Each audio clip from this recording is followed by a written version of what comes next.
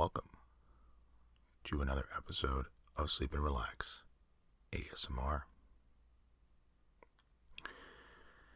Today's episode is going to be a fun ramble about planetary explorations, stuff on my Netflix list that I haven't watched that's been sitting and collecting dust, and any and all other random topics that may pop into my mind a very boring or fun or interesting way to help you sleep and relax, depending on your preference and perspective.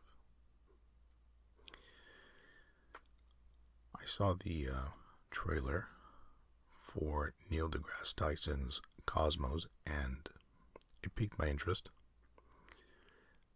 I have to admit, I'm a bit of a planetary nerd, insofar as I find the galaxy and universe very mysterious and fun to explore, but I don't know much of anything about it. Cosmos is presented by Neil deGrasse Tyson, but I think it's supposed to be Carl Sagan that actually presents the episodes, or maybe it's a documentary. Carl Sagan was absolutely, basically the Neil deGrasse Tyson before Neil deGrasse Tyson, right? Amazing teacher and a wonderful ability to make concepts as simple as possible. I'll never forget seeing a video on YouTube where Carl Sagan presents the idea of 3 dimensions. Of course, you should just see it for yourself if you're interested, but he uses a piece of paper, a flat, one-dimension item, and helps viewers to visualize what a 4D image might look like to us as creatures that live in a 3-dimensional world. Just look it up, I'd say, if you're interested. I think just Carl Sagan 3D, or maybe Dimensions paper, something like that. Let me know if that works. I can say honestly that Jupiter has always been my favorite planet. I just liked how it was bigger than the other ones. I feel that Mars gets the most press and media attention. Things like The Martian, the movie with Jason Bourne or Matt Damon, whatever his real name is. You have Elon Musk talking about a campsite or forming a civilization on another planet, so I think Mars is very overplayed in my mind. And I've always thought that Jupiter even had an amazing name. Jupiter. Just something for me is just very cool. I've been to Jupiter, Florida, and I think I only remember going to Jupiter, Florida because it was a city in Florida called Jupiter. Not to be confused with Jupiter Organic CBD, which is honestly the only CBD drops that I made part of my nightly, well, maybe daily sleep routine, depending on what the proper phrasing is. Jupiter Organic CBD, likely best paired when enjoying an episode of Sleep and Relax ASMR. Sort of like an off button for your daily stress. 100% USDA organic. No, you will not get high. Yes, it is legal in your state because it's legal in absolutely every state. And yes, if you don't love it, you can return it. Jupiter backs their product up with a 30-day risk-free trial, so you get a full refund if you're not convinced. I definitely love the product. It is part of my sleep routine now. Helps me to sort of focus. Sometimes I'll take it twice. Actually, I'll take it right before my exercise, or certainly right before I head to the office. Kind of helps me feel a bit calm. Gives me a sense of clarity, in my opinion. I think you'll love it if you try it. Just for you, you can get 10% off by visiting getjupiter.com and use promo code at checkout. Getjupiter.com, promo code ASMR, and enjoy 10% off. Thanks to Jupiter, the organic CBD company, and Jupiter, the planet, for helping bolster my esteem for the name and planet and companies with the name Jupiter. No, I'm not lying about any of that. Jupiter, the planet, really is my favorite planet in our solar system. Jupiter, the organic CBD company, really is my favorite CBD company, and certainly the one that I'm actually using in my daily or nightly routine. Of everything to lie about, it makes more sense to say I'm recording this from a private yacht, by the Maldives, or that I'm planning to go to my condo in Monaco to watch the next Monaco Grand Prix from the balcony with 1,000 of my closest friends. Although I understand we are flawed creatures, sometimes embellish or lie, and sometimes we embellish or lie these quote unquote silly things depending on your perspective. I know a person that went out to dinner, then lied about going to McDonald's right after to save herself the embarrassment of admitting she had 2 meals in one night. I could kind of understand that one, but I'm feeling hungry because I didn't eat enough at dinner, then I have absolutely no shame in going to McDonald's right after. There's nothing quite like McDonald's after a fun night out of good, clean, often intoxicated fun. Pluto, whether it's a planet or not, still up for debate. I still consider it a planet. I'm sorry, old habits die hard. It's difficult for me after growing up being taught that Pluto is the very last planet in our solar system. And Pluto, I will admit, is probably my second favorite planet. That's the thing, right? Like, I've always thought Pluto was cool. It's the smallest one in our solar system. It's the very last one. You have Pluto the dog, the Disney dog, which I think Pluto is supposed to be Goofy's dog, which is strange because Goofy is kind of a dog, isn't he?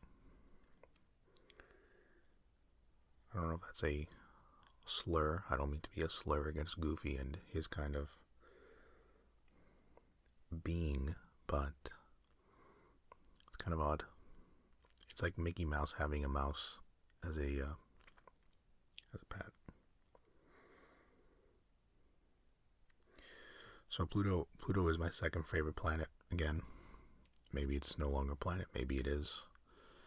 You'll have to just fight me on that. Saturn, Venus, Uranus, a bit anonymous in my opinion. I don't necessarily think of anything pop culture about it.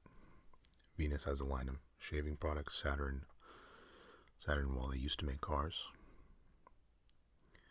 I remember Saturn vividly in the 90s. Even the logo really yelled, hey, we're a brand in the 90s, but maybe that's just me. Fairly certain they went bankrupt and sold their assets in like 2009 or 2010. Thinking about this has piqued my interest in asking what were the best cars Saturn made during their run. So I'm actually going to pause this and do a quick search and see what comes up. So let's see. To you it's going to be 3 seconds. To me it's going to be 3 minutes of research. 3, 2, 1. Okay. From hotcars.com, an article from 2019 aptly titled The 10 Best Cars Saturn Ever Made Ranked, written by Jeffrey Dankert. Jeffrey with a G, not with a J. Depends on how trustworthy Jeffreys with G's really are. Number 10 is the Ion. It took Saturn 13 years to bring out a replacement for its S-Series coupes and sedans. Coupes for my UK listeners. Based on the reaction to the Ion, however, perhaps GM shouldn't have bothered. The 2003 Ion had the same plastic body panels over steel subframe construction of its predecessor on a platform that would eventually be shared with the Chevy Cobalt and HHR. It also had an odd interior layout with a centrally mounted gauge pod and tiny steering wheel. Very un-Saturn fit and finish sloppiness, and a strange personalization scheme that included changing out the plastic door frames. Not even a supercharged Redline coupe could mask the car's inherent issues. Car and Drive It called it, quote, probably the most disappointing new American car in a decade, end quote. It lasted just 4 years. Number 9, the L Series. One of Saturn's failings was that it took almost a whole decade for the division to bring out a second model line. It didn't help that the L Series sedan and wagon were so uninteresting. Based on the same platform that underpinned the contemporary Saab 900 and 9000, the L Series was aimed at the heart of the mid-size sedan class.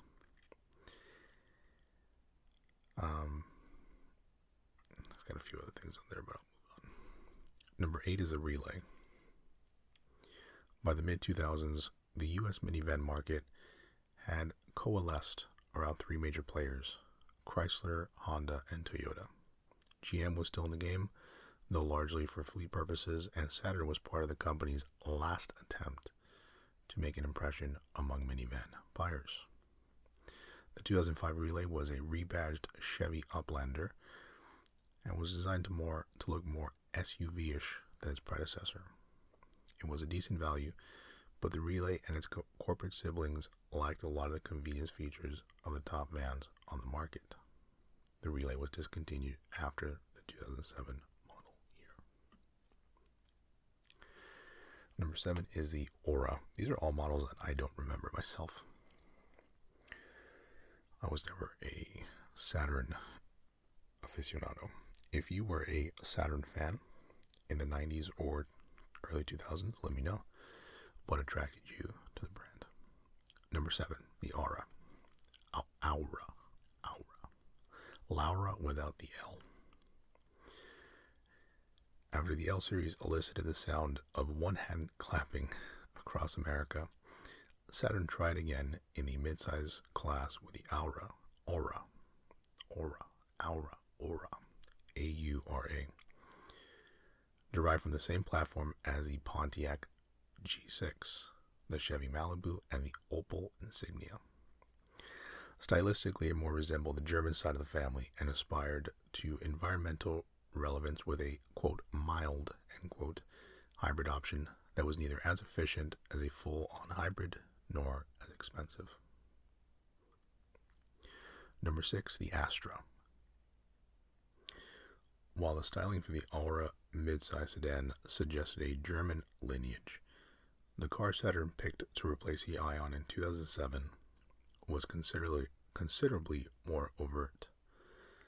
The division plucked the Astra sedan and hatch right off Opel's assembly line in Belgium, gave them new badges, and rolled them out. This instantly gave Saturn a competitive entry in a class of vehicles that included the Honda Civic, Ford Focus, VW's Golf, and Toyota Corolla. The Astra gave up a bit in power to its competitors, but was praised for its handling, upscale interior, and strong equipment levels. Unfortunately, growing uncertainty about the future of GM and its divisions doomed the chic little Astra virtually from the start. It was dropped 2 short years later. Number 5 is the View. I remember the View. Saturn's first SUV rolled out more than a decade after the division's debut, but it was largely worth the wait. The first vehicle to the platform eventually adopted by the Chevy Equinox, tomato. The View bore a strong resemblance to the S-Series sedan and was notable in that it was the first GM product to be powered by a Honda engine, the 3.5-liter V6 from the Odyssey minivan. Number 4, S-Series sedan. Here's the one that started it all. The first generation sedan, sharing virtually no parts with any other GM car and designed completely in-house, yet somehow still looking like the contemporary Olds Cutlass Supreme sedan. Compared to the GM compacts, next page, with which it would be competing. The S-Series sedan offered a smoother and more modern drivetrain, dent-resistant plastic panels, and a superior sales experience. No wonder the divisions were so upset. Sales for the first few years of production were very good, before the age of basic platform began to catch up with it. Number 3 is the S-Series Coupe, or Coupe. The S-Series Coupe shared the sedan's drivetrain and interior features, wrapped in a sleek, wind-cheating shape with a funky hidden headlight, at least for the first generation. However, the SC's real standout feature had to wait for the second generation when it moved to the longer sedan wheelbase. In a forehead-smacking, why didn't I think of that innovation, the 1999 Saturn Coupe added a third, quote, suicide door style door behind the driver's door, which, like extended cab pickups of the day, could not be opened unless the driver's door was opened. This immediately made the coupe more practical without sacrificing its swoopy style. Since then, cars such as the Mazda RX-8 and the current Hyundai Veloster have employed this unique door setup, but Saturn did it first.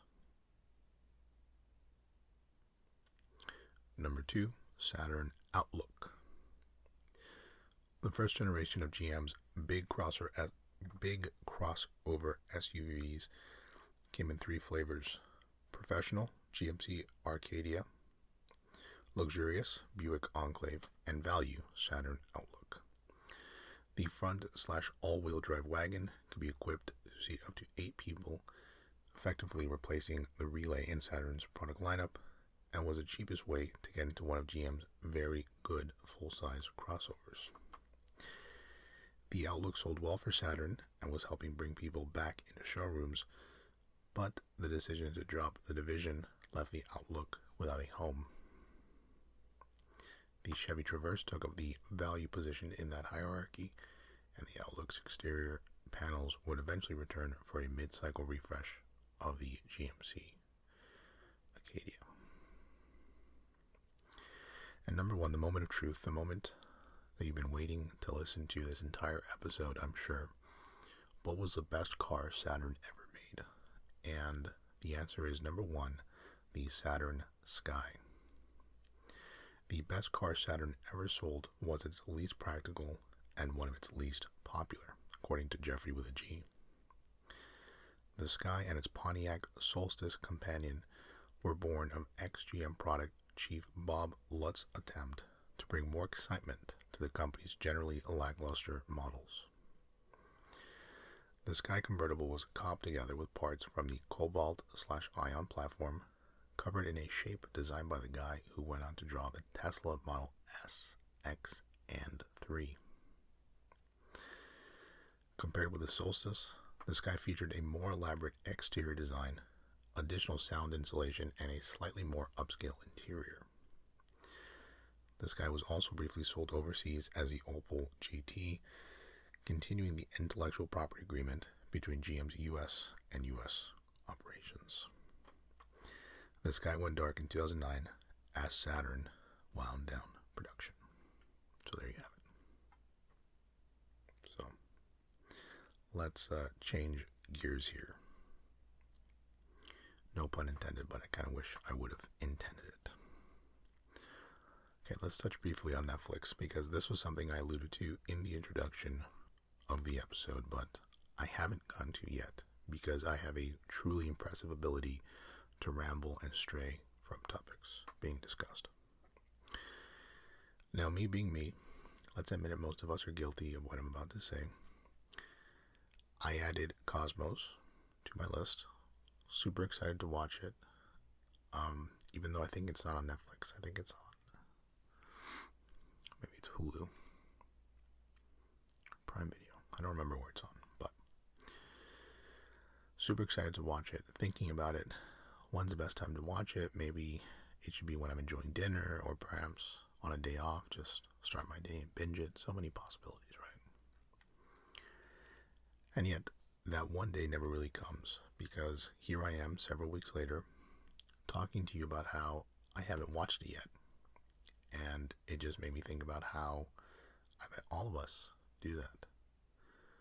You know, look through your Netflix account and see what you have on your list. There's stuff on there that I bet has been sitting there for years. You know, for example, I added the show Highwaymen on Netflix on my list. Legitimately, I've been interested. I did not add it for the sake of adding it, but rather I was curious, right, to see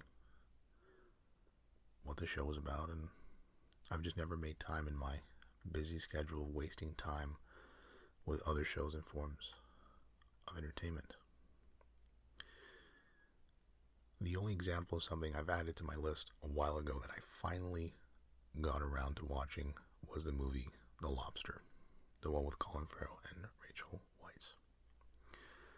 I really did enjoy that film, actually. I typically like films that are a bit different.